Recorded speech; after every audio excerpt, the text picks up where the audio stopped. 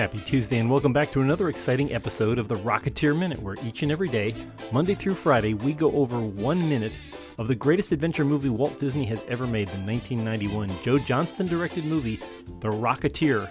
I'm one of your hosts, Jim O'Kane of TVDads.com. And I'm Hal Bryan from the Experimental Aircraft Association here in Oshkosh, Wisconsin. And we are watching poor old Cliff in his wounded GB, coming in over the hills after being shot up pretty bad, and he's pretty much IFR. Yes, he is. There is a discontinuity in the first second or two of this film. I mean, I guess you have to, when you're flying a real airplane, you really can't cover the cockpit with oil and expect to get a good shot. So that's certainly understandable. It's funny, Jim, you mentioned IFR, and we're looking at a GB, and of course one of the most, I think inarguably the most famous GB pilot of all time was Jimmy Doolittle, and famous for the Doolittle raid, the B-25s flying off the Hornet in 1942, and sort of our first big blow in the Pacific in World War II.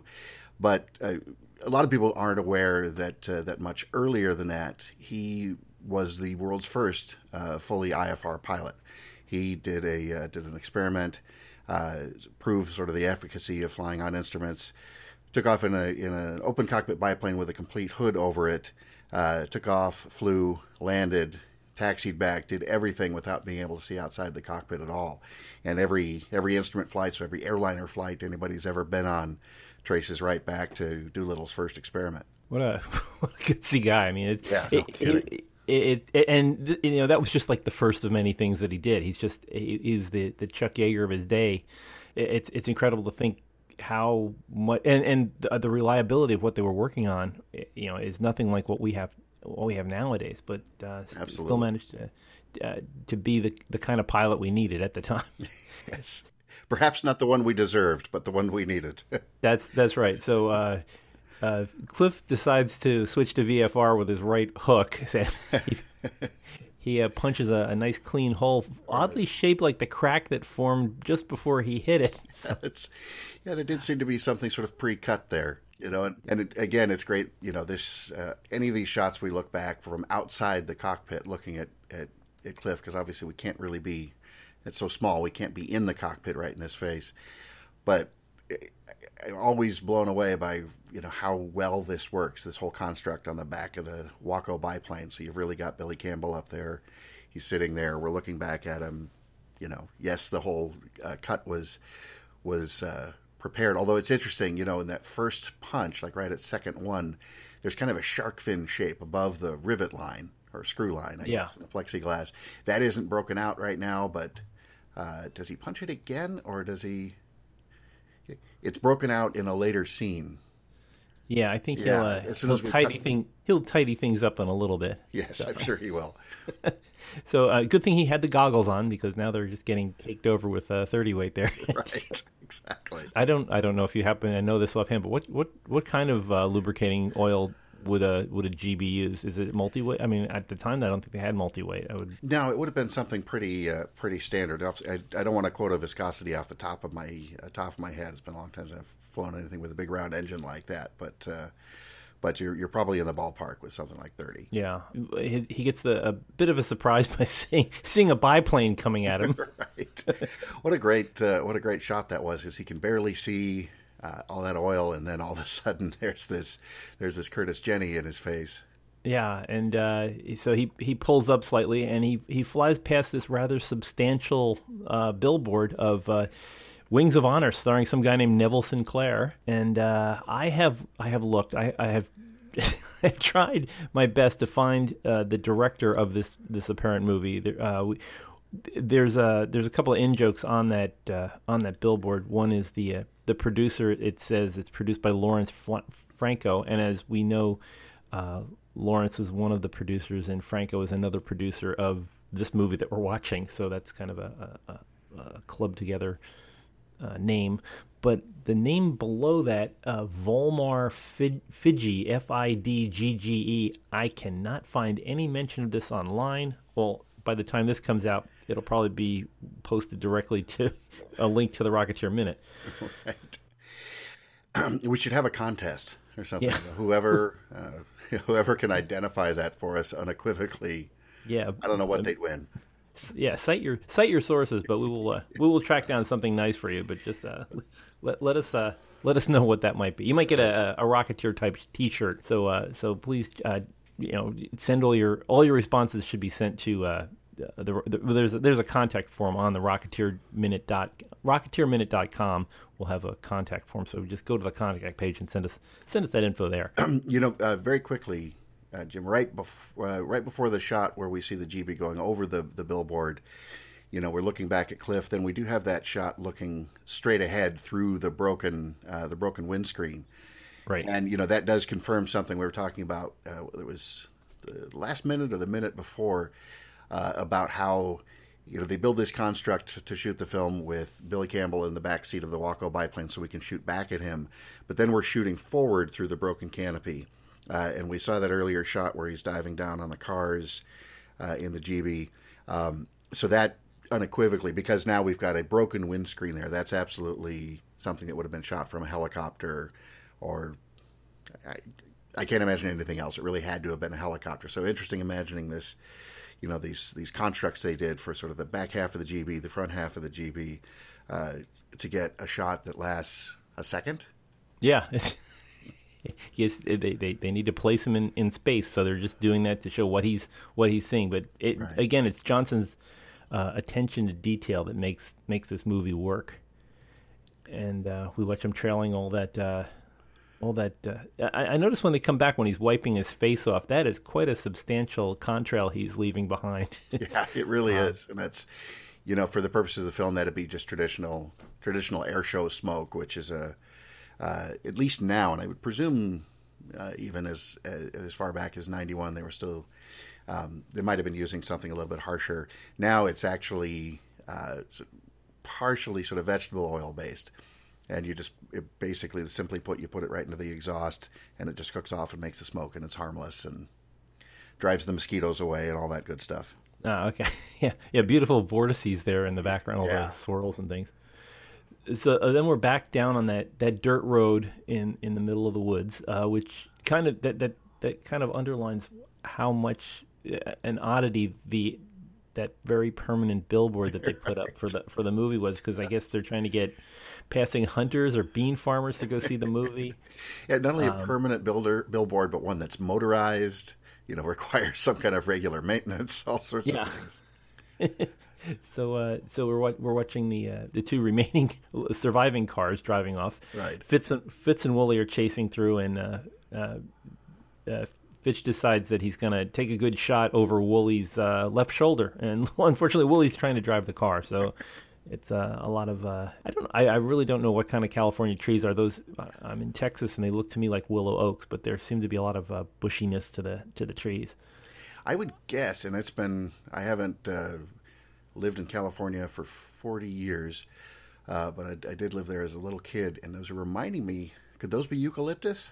They could. When we see the final shot for Woolley and Fitch here being the where they get caught between the rather two tight trees. Those leaves do look like eucalyptus leaves, so it could be a eucalyptus grove. The poor Dodge gets stuck in between, to show the escaping getaway car of Lenny. Not Lenny, of Wilmer, busting through. I do want to follow the missing headlight and the missing pieces on the grill of the FBI car though later, just to check for continuity. Wilmer's car busts through a rather insubstantial fence and goes flying across apparently open field, and we cut back to poor old Cliff up in the GB again with a remarkably clean windshield one more time. Right. And that rather substantial sound, the classic sound of a dying plane, where it gets very intermittent in its firing. Right, we're sort of putting the levels up on and off, and it's interesting too. We do sort of get a mix of engine sounds. A lot of the stuff you hear from in the interiors doesn't really quite match up with that big, full, throaty sound of a radial engine. It's a Pratt & Whitney R985 powering this airplane. But anytime you hear it from outside, it's always just right. Yeah. And I think that's just maybe reaching back into the sort of the sound effects library and saying, okay, we need an engine that we can take the levels up and down and make it sound like it's failing. But I have a question as Wilmer cuts across the field there. As it's 1938, right now, were there FAA regs on obstructions close to the airfield? Because I'm seeing all these oil derricks, and I know nowadays if you're drilling that close to an airport, any kind of airport, you'd have either orange and white flags or I mean lights later on, but right. But at least you'd have those derricks flagged. Yeah, at this point, by 1938, I don't think we would have really seen anything like that. It was still a bit Wild West. Now we did have by this time the CAA, the forerunner of today's FAA, had been around for about 10, 11 years. So you were seeing things like pilots' licenses and things like that, but not so much the regs. The regs around an airport. It was all a lot of that stuff was still sort of pretty Wild West. It is cool in the scene though, as we cut and we start to see the airport. You can see, unless my eyes are deceiving me, we see one of the race pylons. And is there another one in the distance? I thought there was way back there by the other hangar, but that also could be another derrick. It's really hard to say, but anyway, just more of a nice little touch, and I love that establishing shot of this interesting little airport. Now Santa Maria, but anyway. Yeah, and he's coming through when we had looked at just to place ourselves in space.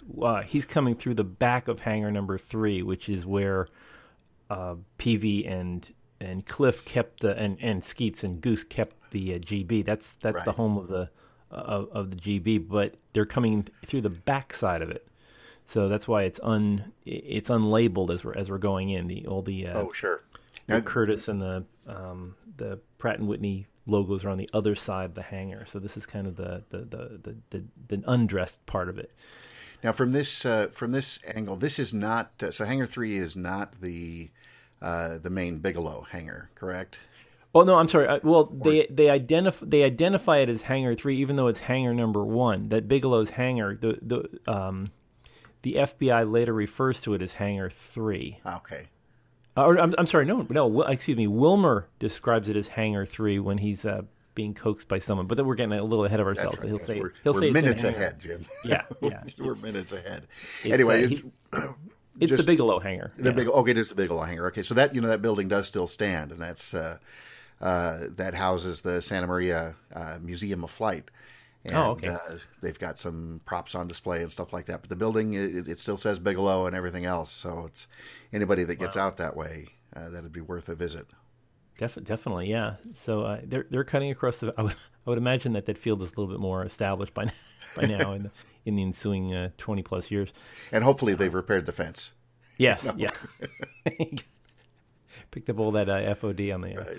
So we're watching poor Cliff's GB has turned into a teapot and is now boiling. And that quick shot of that gauge, it's just one more little slice of attention to detail, because as you see, we've got the oil temperature at the top, and it's climbing, and pointing out it's 100, and through that instant it's on screen, we see the needle move just a little bit. Lower right of that gauge, this is a 3-in-1 gauge. You've got fuel pressure, which is fine. It's not really doing anything. We're not really losing fuel at this point. And then on the left, the oil pressure. We don't even see the needle. It's dropped down that low. Yeah. And you could have just shown this gauge. You could have just painted some red on the gauge and had a random needle pointing towards something red, and that probably would have sufficed for the mass audience. But it's amazing to me to look in and say, these are legitimate indications that you see, and then of course we're zoomed in just tight enough. We're not distracted by Jennifer Connelly's picture, which is just there to the left. Yeah, it's amazing how much the locations and just orienting yourself on all this in a matter of frames. This is not even a second that image is up there, but then you just get just enough information to say, oh, he's in trouble. Right. So So we see that Wilmer's getaway car pulling in, and lots of things scattered around the hammer. We've got part of a frame for I'm not sure what that is. It almost looks like a model. He's driving past. It's on horses. Right. Yeah. And I've struggled to figure out exactly what that is. It could have been any number of things. It looks to me like a legitimate, wood fuselage. Without seeing sort of any wing attach points or really being able to get in and look, it could be any number of things, but an appropriate wood construction. And then, of course, in the foreground, we've got Miss Mabel, Miss Mabel, being flown. Yeah, being flown by the fearless Freep, who it's not referring to the Detroit Free Press, but it's oh, sure, about the Freep. But the Freep was a common phrase like schmooze or anything else. Sure. And Jeep also came from Popeye, of course. We'll talk more, I think, about that standard obviously later. It's got a lot more to do, but that first glimpse of it there, it's a tiny little anachronism. You can actually see the modern N number, the registration there under that horizontal stabilizer. And for those who don't know, that's sort of the aviation equivalent of a license plate. It's unique to that airplane. But have you looked up 62505? That one's that airplane has recently been re-restored. I'm about 95% sure that it's one of the standard J1s from the Great Waldo Pepper. And this is the one that you had described earlier as the one that you flew, or no? So in Waldo Pepper, they had two big crash scenes where they really crashed an airplane, and one of them was supposed to be a Curtiss Jenny, which a lot of people easily mistake the Standard and the Rocketeer for a Jenny. They're similar airplanes, so the Standard is considerably bigger. So two crash sequences in Waldo Pepper. But because they didn't want to damage an original Curtiss Jenny or a standard J1 like Miss Mabel here, they had basically stunt double airplanes, which were de Havilland Tiger Moths. They're still beautiful antiques from the late 30s, early 40s at that time. And it was one of those. It was one of the stunt double airplanes, one that doubles for Bo Svensson's Curtiss Jenny when he lands in a swamp. That airplane crashed in 1974 and then flew again in 2006, and I got to give some rides in it, which was a real hoot. So this was the one that it was replacing. So right, yeah, exactly. So it was an unfortunate stunt double, but the standard J1 here, you mentioned looking it up. So pretty sure that this was one of the ones that's one of the hero airplanes in Waldo Pepper, and it was just recently re-restored and is flying. It's based in at Creve Corps in St. Louis now. Oh. And then right around the same time, we at EAA, we've got a standard J1, a 1919 J1 in our museum that we also did up in Waldo Pepper colors, and have I haven't flown it yet, but we've flown it a few times, and that's when it's not flying, it sits in our museum. So I think I don't know if there are more than the two flying, maybe three. So kind of a nice little rarity there. I know this was a frequent question. I used to frequently visit the National Air and Space Museum and would just wander through the visitors' reception area where people would take questions. And one of the most common questions that people would have besides where's the bathroom, the two things that they would ask is, are these real? And of course they're real. They didn't things that were representative of backup space probes that the real one is out beyond Jupiter. Generally right, yes. Everything there is real. The other question that they had was how many of these planes can actually fly? Of the planes in your collection, how many are display quality and how many are actually flight worthy? That's maybe a deeper question than it seems at first, because technically, almost anything with some amount of work obviously can fly again. We maintain at any given time probably. Let me think about this. Do some quick math. It's probably between 6 and 8 airplanes that might fly regularly, and then maybe that many again that roll them out, change the oil, and some routine maintenance sorts of things like that. And then from there, it's sort of a sliding scale on down to airplanes that are preserved, but would need to be, like fabric airplanes, for example. Like, so your standard here, and you look at that wooden skeleton in the back of this scene. That's waiting to be covered. In the 30s, that would have been cotton with a dope covering over it. So airplanes with fabric covering need to be sort of torn apart and recovered, and certainly a number of the airplanes in our museum, before we would take them out and fly them, would probably need something on that level of refurbishment. So I want to say, all told, if you count every single artifact, including we've got what we call what they call gate guards. We've got a few jets on poles in a couple of different places. I think we're at about 240 airplanes in the museum. Wow. But we regularly fly the B-17 bomber, the Ford Trimotor, which I know we'll talk about here in a few more episodes. Curtiss Travel Air, standard J-1 we've been talking about. We've got 2 Spirit of St. Louis replicas, and I know we'll talk about Lindbergh later as well. So there are a number of them that we... one of the Spirit replicas is on permanent display. The other one sort of rotates in and out of flying condition, or flying status, I should say. It's always in flying condition, but whether or not we're actually actively fascinating. flying it. That's amazing. So meanwhile, back in Wilmer's rumble seat... We're talking about a movie here. That's right. I remember that. Yeah. It's the tangent We'll get minute. back to the movie eventually, don't worry. But we see Wilmer struggle with the authorized personnel only box. And he runs around to tell Lenny that they got to hurry. But unfortunately, Lenny seems to have up and died. He's going to have to go to plan... I guess he must be up to plan D or E or F by now. So the short note, if you notice the actor that's kind of slumped in the rumble seat, that's what was his name? Thomas J. Huff. He was the actor hired to do this, but unfortunately he wasn't available for the earlier scene. So this is only seen as poor Lenny, because the stuntman had to jump in and fire the weapon. So if the guy that's dead in the back seat doesn't look like the guy that was just firing the machine gun, that's why he was out that day when they were shooting the action scenes.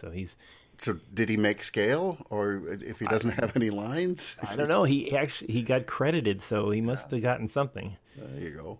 And so Wilmer turns, and Wilmer's a pretty smart guy to figure all this stuff out. Where there's a suddenly resurrected FBI car chasing after him. So he looks. He's got to be about the smartest henchman in history. He's working above his pay grade through this whole scene. He's going through, and I guess he's very, very loyal to the cause. Right. So he's looking around, and he spots a Hoover canister vacuum. And now, Hal, I know that you have been carefully examining the historical documents about Hoover. So let me let you talk about this. Well, it's no secret, Jim, to anybody out there listening, that vacuum cleaners are my passion. I think that carries through in every episode that we've done together and will do together. I was actually very curious about this because, really until we started this project, that was always one of those things. Oh, what a cool vacuum cleaner! I'd love to find one of those someday, but didn't really dig into it. And so what I did find out was that number one, at least as of about 5 years ago, the original prop still survives. It was up for auction in 2012, and at first glance, it appears it didn't sell, but I'd like to dig into that a little bit further. And I know this is going to blow your mind, but it's not actually a Hoover vacuum. It's a Kenmore Commander, which has got to be one of the coolest names, maybe next to the Suckolux in Roger Rabbit. It's got to be one of the coolest names for a vacuum cleaner ever. So it's a Hoover Commander, and it's that centerpiece. With the hose, the sort of the canister is real, and then the sort of the fins, the streamlining on the side, were an affectation for the movie. And what I always got a kick out of was that that's actually kind of reminiscent of Dave Stevens' original design in the comics for the actual rocket pack. It looks a little bit more like it, and I feel like this is blasphemy, but overall, I actually like the design that they used for the film for the rocket pack, which of course we haven't seen yet, but I like that better than what Stevens originally drew, and I feel terrible saying that, but funny how this vacuum cleaner just happens to look a bit like that. Yeah, it's when I was a kid, my mom had an Electrolux that was very similar to this, and it had that hatch on the front it was like something out of the lunar lab. I mean, I have a feeling you could go down to 8 atmospheres of difference between the outside and the inside with it. It was quite a substantial machine with a lot of metal. I know that it was made in the 50s, and I kept thinking, after World War II and all the metal drives ended and things, they had a rather large amount of scrap metal available. I mean, they were grinding up B-17s and B-29s that were coming right off the assembly line and then back into the scrapyard. And I kept, when I was a kid, when I found out about the metal drives, I kept thinking, well, if this vacuum cleaner was made 10 years after World War II was over, there's a good chance this thing was made out of a bomber somewhere, or maybe a retired battleship. So this was, this had been places. Exactly.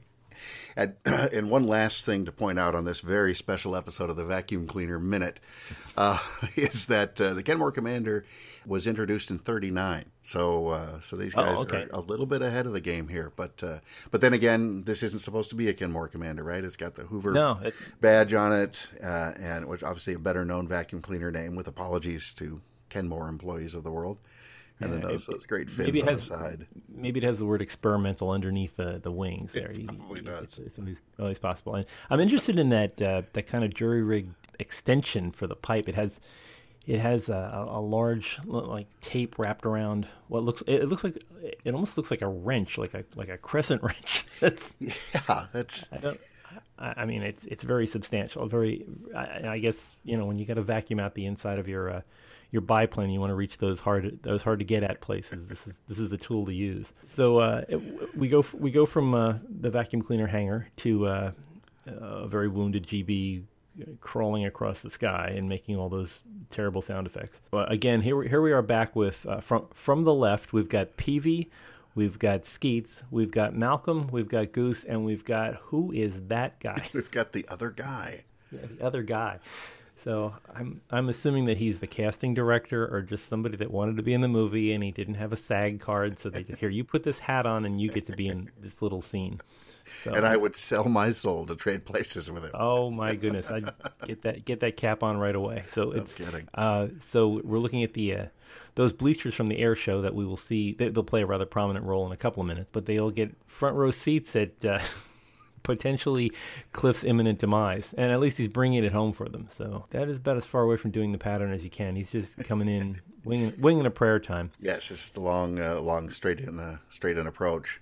Peavy's got that line there that something ain't right. That's just such a wonderful understatement. Yeah. Decades before Captain Obvious became a thing, right? So, and then we intercutting back from the failing plane to Wilmer stuffing that diagonal cut of the Kenmore Commander there, not bothering to take off the hose. I'm interested, and I didn't notice it until the most recent go-round in watching this movie. As they open the box, on top of the box, there seems to be a whole bunch of tools and things, or pipes, and I just keep wondering... a bunch of fittings, and things are obviously very carefully placed there. Yeah, which is something that I would think you'd need later on if you were going to use whatever object was in that box to, say, put fuel in or adjust the springs. But I guess they've got, other people can figure it out. Maybe some aeronautical engineers can do without all those tools. But it is rather, I would have loved to have seen what that collection of fittings and knobs and switch. It mostly looks like gas fittings. Right. Even though, and I don't actually recall if we get, this is really the only great look that we get. At this case, sort of untouched. I don't want to, not to spoil anything, but when we see this case again in sort of an altered form, I don't think we get another look at what's inside that lid. But I guess we'll talk about that when the time comes. Yeah, we'll catch up with that. And so actually, we kind of Lenny figures out that the hose probably won't fit inside the box, so he goes to give it a quick yank before slamming the lid down. So we're gonna leave Wilmer to figure out where what he's going to do next with that box. So we'll track up with that probably tomorrow. I think this is one of the longest plane crashes in history, but we'll get there by the end of the week, I'm sure. Anyway, please, if you are listening to us, I would really recommend that you watch this movie. I know there is a strange and substantial amount of people who listen to podcasts and have never seen the movie. And if anything, it's a lot easier to understand this movie if you watch it before you listen to us. But we'll try to bring it to you through Theater of the Mind. So let's pick this up tomorrow and watch the continuingly deteriorating effects of GB Flight 1 here on the Rocketeer Minute. By the way, if you do want to reach out to us, we are always available on social media. You can catch us on Twitter, Rocketeer Minute. You can catch us on Facebook at the Rocketeers Bulldog Cafe. You can also catch us on the big site, rocketeerminute.com, where we've got every episode that you may have missed in the past seven episodes. So go catch up there. And plus, we'll probably have cool swag and things. And you can also get a copy direct from Amazon of The Rocketeer.